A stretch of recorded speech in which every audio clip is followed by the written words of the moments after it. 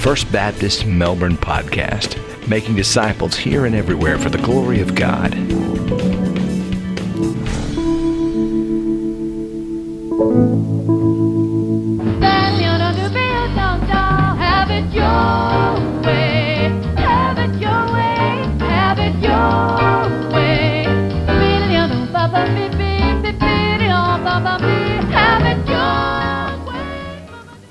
Good morning, church. If you have your Bibles today, and I hope you do, would you turn with me to 1 Samuel chapter 13? I'm so thankful that you are here on this special day, this first day of Holy Week.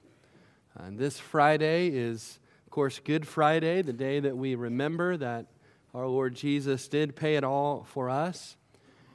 And we're going to think about His sacrifice today, even as we study this passage from Samuel. And then later in our service, we're going to take the Lord's Supper together and think more about His cross. And then I almost cannot wait for next weekend as we gather together for Easter to celebrate our risen Savior and to talk about the hope that we have because that tomb is empty. The series that we are in right now in this part of the book of Samuel is called Have It Your Way. Because God, as He sometimes does in our own lives, let Israel have it their way. He let them have the king that they so badly wanted, even though He had warned them through the prophet Samuel that it was not going to turn out the way that they were hoping. But up until this point in King Saul's reign, it had been so far so good. In chapter 11, King Saul won a great victory for the people, and at this point, it seems that all the people were happy with their new king. But here, in our text for the day, in chapter 13, some of the character issues that we saw popping up in Saul's life earlier on now come to a head. And here, King Saul sins against the Lord, and really this chapter marks the beginning of the downfall for the first king of God's people. And today, as we just honor the reading of God's Word, would you stand with me as we read our text, 1 Samuel 13. If you don't have a Bible, the words will be on the screens behind me. 1 Samuel 13 says, Saul reigned 1 year, and when he had reigned 2 years over Israel, Saul chose for himself 3,000 men of Israel. 2,000 were with Saul in Michmash and in the mountains of Bethel, and 1,000 were with Jonathan in Gibeah of Benjamin. The rest of the people he sent away, every man to his tent. And Jonathan attacked the garrison of the Philistines that was in Geba, and the Philistines heard of it. And then Saul blew the trumpet throughout all the land, saying, Let the Hebrews hear. Now all Israel heard it said that Saul had attacked a garrison of the Philistines, and that Israel had also become an abomination to the Philistines. And the people were called together to Saul at Gilgal. Then the Philistines gathered together to fight with Israel, 30,000 chariots and 6,000 horsemen, and people as the sand which is on the seashore in multitude. And they came up and encamped in Michmash to the east of Beth-aven. When the men of Israel saw that they were in danger, for the people were distressed, then the people hid in caves and thickets and rocks and holes and in pits. And some of the Hebrews crossed over the Jordan to the land of Gad and Gilead. As for Saul, he was still in Gilgal, and all the people followed him, trembling. Then he waited 7 days, according to the time set by Samuel. But Samuel did not come to Gilgal, and the people were scattered from him. So Saul said, Bring a burnt offering and peace offerings here to me. And he offered the burnt offering. Now it happened, as soon as he had finished presenting the burnt offering, that Samuel came. And Saul went out to meet him, that he might greet him. And Samuel said, What have you done?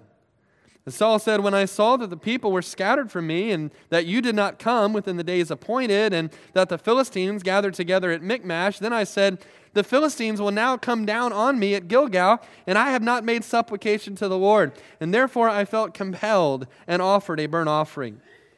And Samuel said to Saul, You have done foolishly. You have not kept the commandment of the Lord your God, which He commanded you. For now the Lord would have established your kingdom over Israel forever, but now your kingdom shall not continue. The Lord has sought for Himself a man after His own heart, and the Lord has commanded him to be commander over His people, because you have not kept what the Lord commanded you.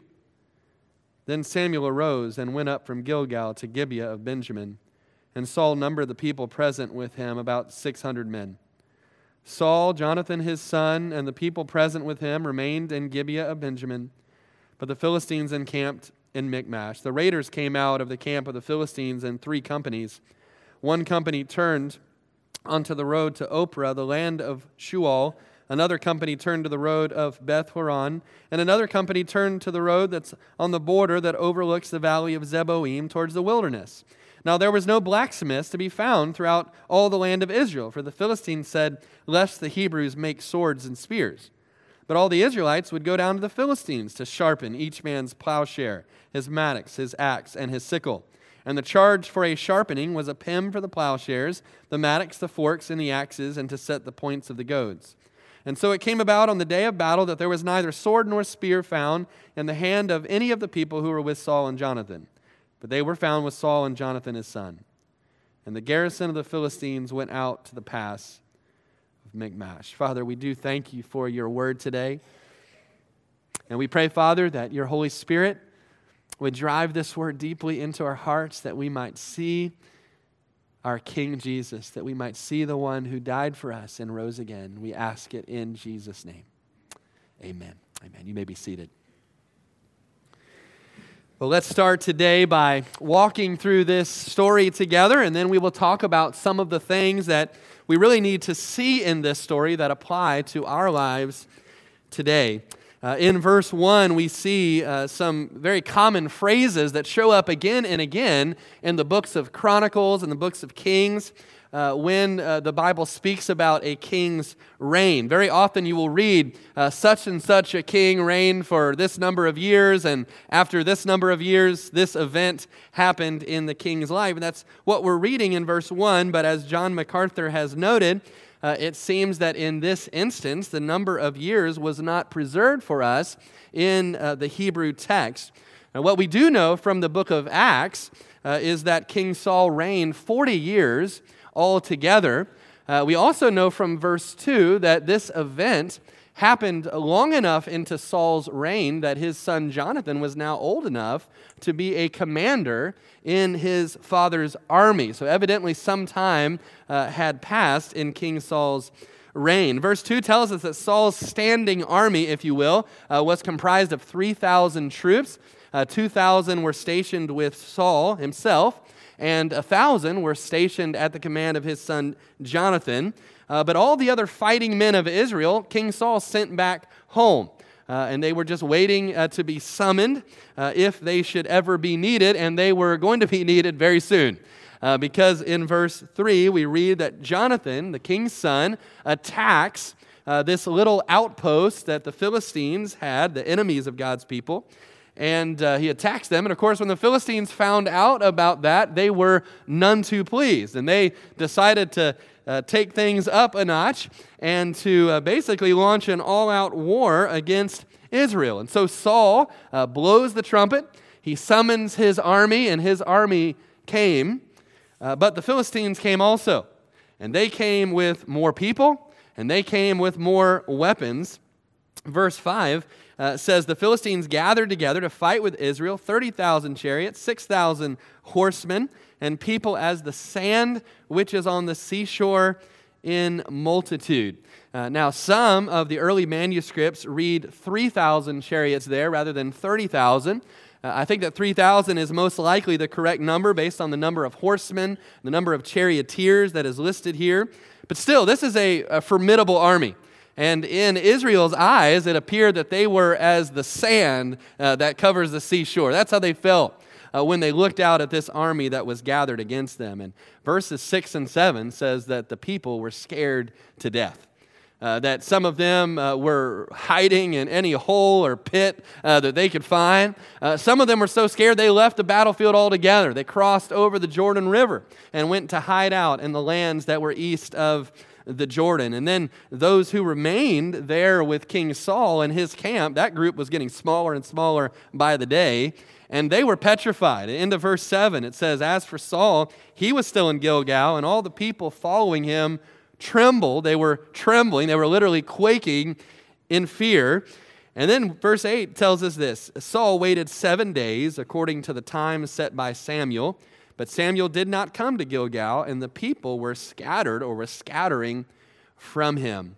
This verse goes back to something that Samuel had said to Saul years earlier, back on the day of Saul's anointing. We read about it in chapter 10, verse 8. Look at these words with me. Samuel said to Saul, "You shall go down before me to Gilgal, and surely I will come down to you to offer burnt offerings and make sacrifices of peace offerings.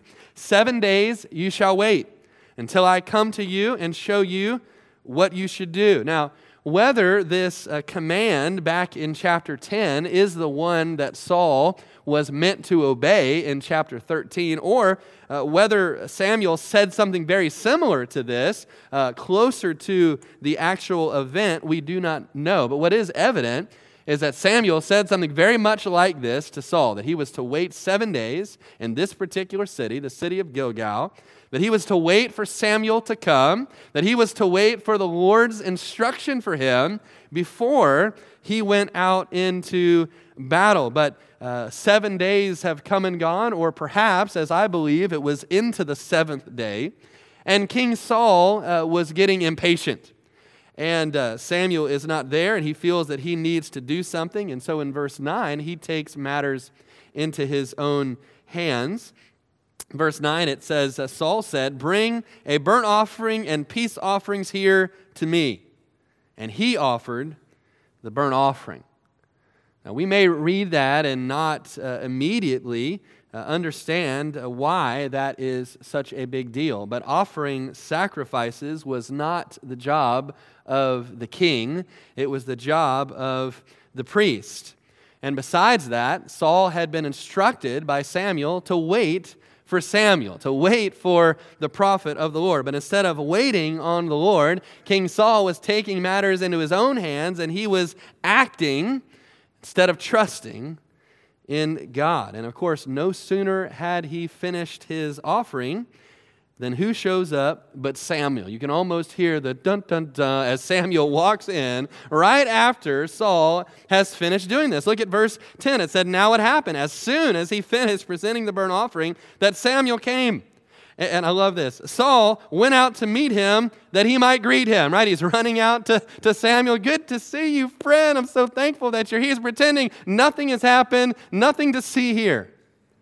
But Samuel is not excited to see Saul because he knows what Saul has done. Now, it's true in verse 11, he asks him that question, "What have you done?" But you almost get the impression that, like God asked Adam in the Garden of Eden, "What have you done?" God already knew what Adam had done, and you get the same feeling here. Samuel already knew what Saul had done. And so immediately Saul, who knows what he did was wrong, begins to make excuses, begins to blame everybody in the world, and we'll come back to that in just a moment. But Samuel will have none of it. And there in verses 13 and 14, Samuel lowers the boom and tells Saul what the Lord thought about what he had just done. He said, "You have done foolishly. You have not kept the commandment of the Lord your God, which he commanded you. For now the Lord would have established your kingdom over Israel forever, but now your kingdom shall not continue. The Lord has sought for himself a man after his own heart, and the Lord has commanded him to be commander over his people, because you have not kept what the Lord commanded you." Now, God was not saying here that Saul's personal reign ended at this moment. He said something closer to that in chapter 15, just a couple chapters later. But here, God is clearly saying that there would not be a dynasty that would come from King Saul's lineage. His son Jonathan, the heir apparent up until that point, would now not be the king, nor would Saul's grandchildren or great-grandchildren be the king. That prospect had now departed because Saul was not obedient. And the Lord said, "I've already gone. I've already found someone who is a man after my own heart, someone from a different family, someone from a different tribe, the tribe of Judah. The shepherd boy will meet in a few chapters named David, and he will be the commander of my people in the place of you." And in verse 15, Samuel gets up and he leaves Saul there at the battlefield. And it's Even Samuel's departure is almost a picture of this break that happens between these two men. And Saul is now left alone without the Lord's prophet, without the Lord's word, to carry on this battle on his own.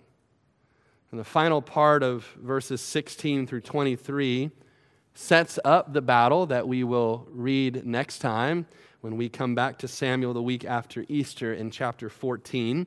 But suffice it to say, the prospects for the people of God, at least from outward appearances, was not good. There were only 600 soldiers left in King Saul's army. Everybody else had scattered. The Philistines had sent out 3 different raiding parties all over the land in different directions. And to make matters worse, it seems that the Philistines had a monopoly on all of the iron workers and blacksmiths in the region. And the Israelites were apparently still living in the Bronze Age. And they had to go over to the Philistines even when they wanted to get their farming tools to be sharpened. And of course, that gave the Philistines a great advantage in the battle because they had spears and swords, and other than King Saul and his son Jonathan, the Israelites did not. So the Israelites were outmanned and they were outgunned. On their own, they were helpless to defeat the Philistines. They were helpless, but as one has said, they were not hopeless. Because the Lord was going to fight for his people. And again, we're going to see this next time. That when the Lord fights our battles, how many people and how many weapons the enemy has is totally irrelevant. Well, that is the story, but what does this story in chapter 13 mean for us today? I think it has a lot to say to us, and really there are two people that we need to see in this story. First of all, we need to see ourselves in this story. And we need to see ourselves particularly in the character of King Saul and the choices that King Saul makes in this story. You know, I think on one level we can sympathize with King Saul. I mean, put yourself in his position. And what it would have been like to be at Gilgal, to be on the battlefield during that 7-day period where he is waiting for Samuel to come, where just a mile or two away, this Philistine army has gathered against you. They have more people, they have more weapons than you do, and every single day your people who are petrified are running away. I mean, they are scattering from you like the cockroaches did in my dorm room in college every time I turned on the light. I mean, they're just running away, and he is left with fewer and fewer people every day. He's probably thinking by the time this battle gets here, I'm going to be the only one here left to fight the Philistines. And everybody is looking to him. He's the king. He's the one that they anointed for situations just like this one, to lead them out into battle. And everybody's looking at him. Can you imagine the pressure that King Saul felt on the battlefield? Everybody was saying, Saul, what are we going to do? What are you going to do, Saul, about this? And then, to add to all of that, where is Samuel? Right? Samuel said he was going to come. He said he was going to come within 7 days. And I believe the 7th day had arrived and Samuel was still AWOL. And so Saul says, well, I just have to do this. And so he said, bring the offering to me. And he makes this offering because he believes if he makes the offering, then God would be favorable to them when they went out into battle. He felt that it's what he had to do. In verse 12, that's what he says to Samuel. He said, I felt compelled to do it. He felt like he had no other choice. It was the only thing that made sense to Saul to do in that moment. And you know, I think a lot of times we're like King Saul in that. We sometimes do what makes sense to us instead of what God has told us. We do the things that make sense to us instead of what God has told us. And you know what Samuel said to Saul afterwards was true. He was being foolish because it really did not matter what made sense to Saul. And it really did not matter what he felt like he had to do. All that mattered is what God had told him to do. And King Saul had decided to do something else. He had decided to do what made sense to him instead of what the Lord clearly told him to do. And again, we're not all that different from Saul. There's a lot of times, I believe, in our life where we don't think first about what God has said. Instead, we think about what makes sense to us and what seems prudent to us and what seems wise and what we think other people will do if they were in that situation and what we need to do. And all the while, God's word is clearly saying, that doesn't honor me. That's not right. That's what I've told you not to do. I'm not going to bless that. But we have a way of just kind of tuning that out sometimes when we have already decided in our will and in our heart the direction that we're going to go. And in that moment, what we think matters more to us than what God has said. And church, this is when we need to remember those simple, familiar words from Proverbs chapter 3. Trust in the Lord with all your heart and lean not on your own understanding. Sometimes we don't do that. Sometimes we do lean on our own understanding, and we're more like Saul than we'd like to admit. And then to make matters worse, we're like Saul in another way also. We're like Saul in that we tend to make excuses and to blame everybody else for our sin. That's definitely what Saul does here. When Samuel comes to him and says, Saul, what have you done? He just goes into a full-blown excuse fest, right? He blames everybody that he can think of. And look at it there with me in verse 11. Saul said, when I saw that the people were scattered from me, and I'd hold your finger right there. So who's he blaming first? He's blaming his soldiers, right? He's saying, when I saw that they left me, that all my soldiers were deserting me, so they're the ones to blame. And next he says, and that you, Samuel, didn't come within the days appointed. Who's he blaming next, right? He's blaming Samuel because he wasn't punctual, because he didn't get there when Saul thought he should have. So you're to blame, Samuel. Then next he says, and when I saw that the Philistines gathered together at Michmash, so they're to blame. They're the ones who are trying to start this all-out war. And so he goes on to say, because of all these things that I saw, I did what I had to do. And so Samuel, you understand, right? I'm the innocent one here. I'm the innocent one in all of this. It's because of what these people did. It's because of what you did. It's because of what they did that put me in this situation where I did what I had to do. He was just making excuses, though, when you strip it all away. And deep down in his heart, he knew it.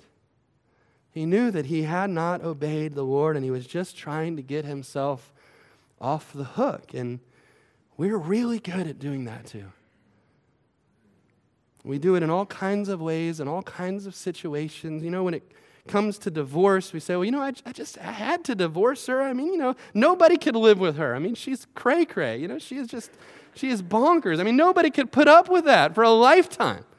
Nobody could put up with her. Nobody could put up with him. When it comes to our kids, we say, I have to unload on them every now and then just to remind them, of who's in charge. Because, my kids are crazy, and I know I shouldn't be irritable, and I know I shouldn't be angry, and I know I shouldn't lose my temper, but nobody would be able to take it if they had these kids. When it comes to our taxes, we say, well, I know that I probably should have written that down, but the government, they take too much of our money anyway. And the way I figure it, this really belongs to me, and what they don't know won't hurt them, right?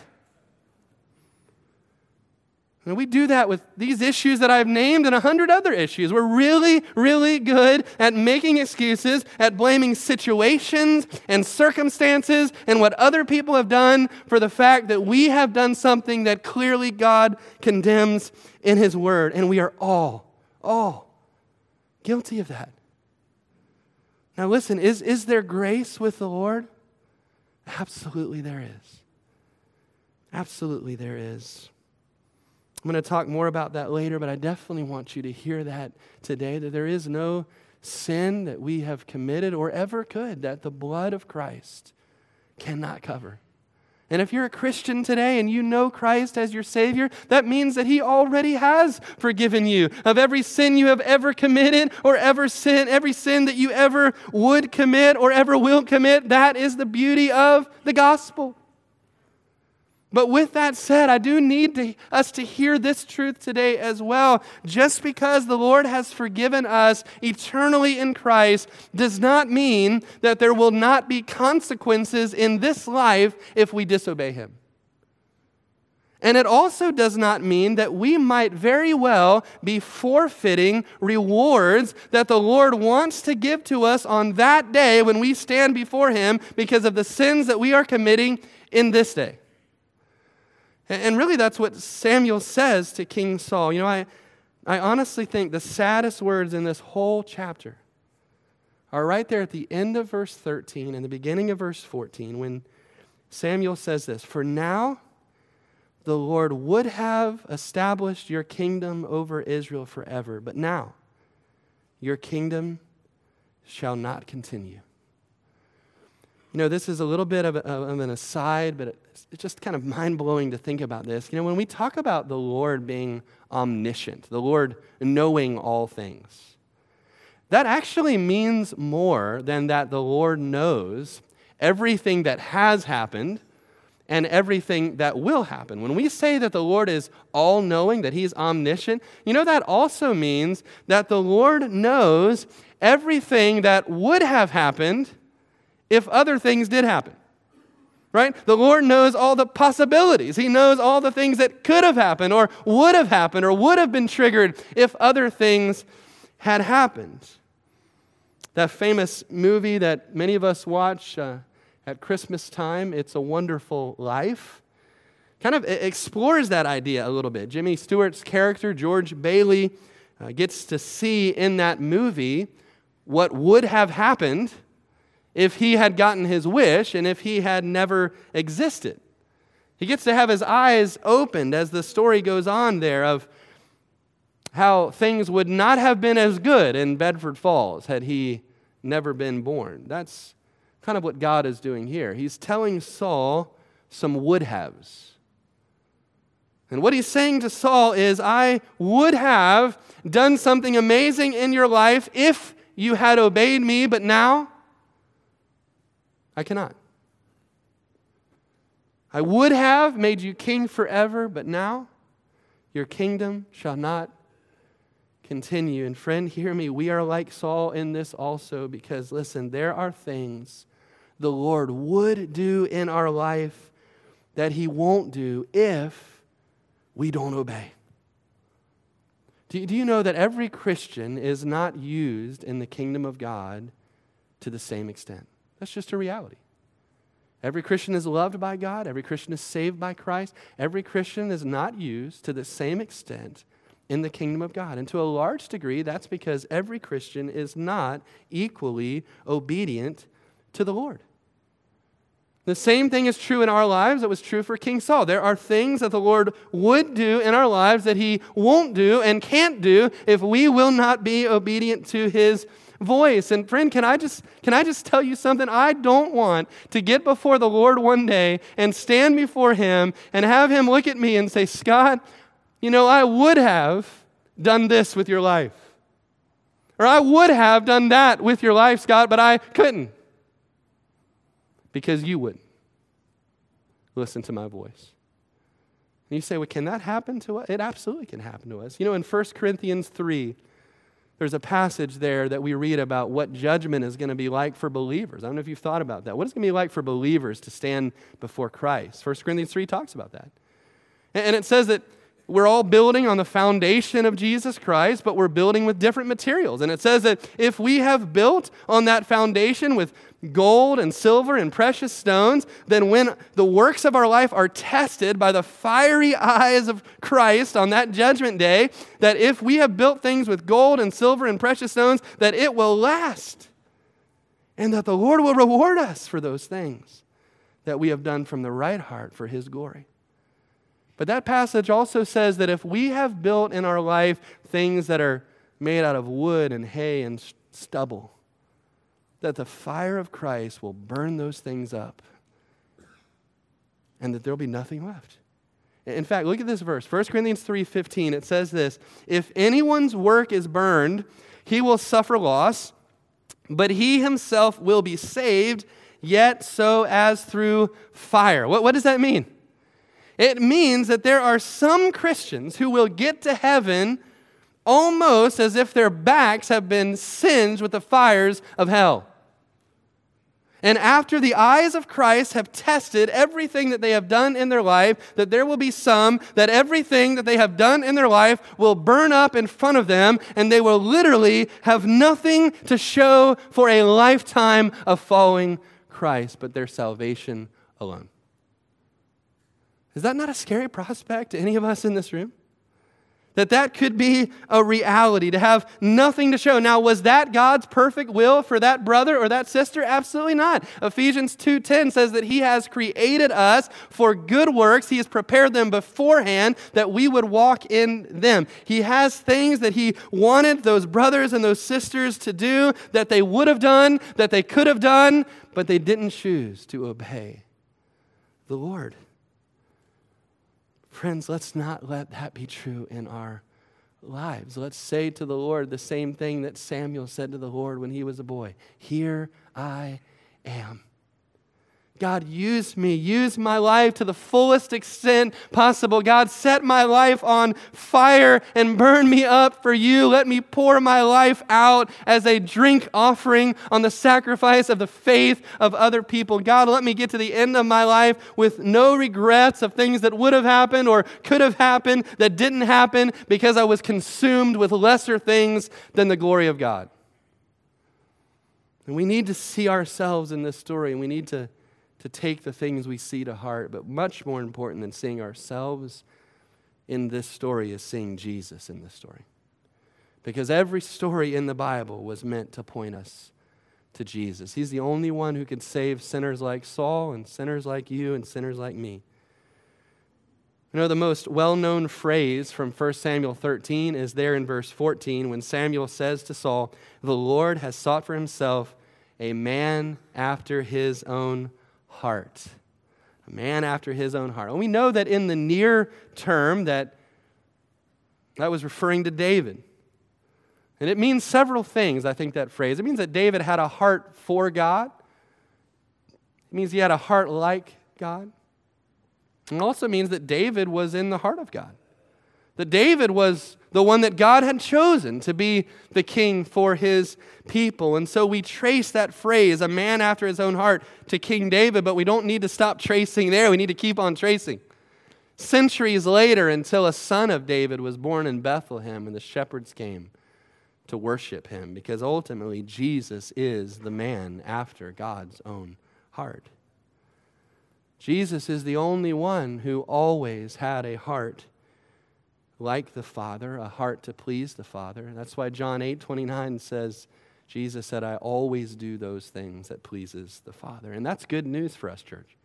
Because Jesus always does those things that please the Father, because the Father is pleased with Jesus. If Jesus lives in you, the Father is pleased with you. He's not pleased with you because of what you have done. He's pleased with you because of what Jesus has done, because He is the man after God's own heart. Here's another place we see Jesus in this story. Jesus is the only one who passed every test and always obeyed the Father, as we just said. It's plain to see that King Saul was being tested in this passage. He was being tested in that 7-day period when Samuel didn't come, and he failed the test. Just like Adam failed the test in the Garden of Eden. But the second Adam, the greater Saul, would also be tested in a garden. And it happened during Holy Week. It happened on Thursday night in a garden called Gethsemane.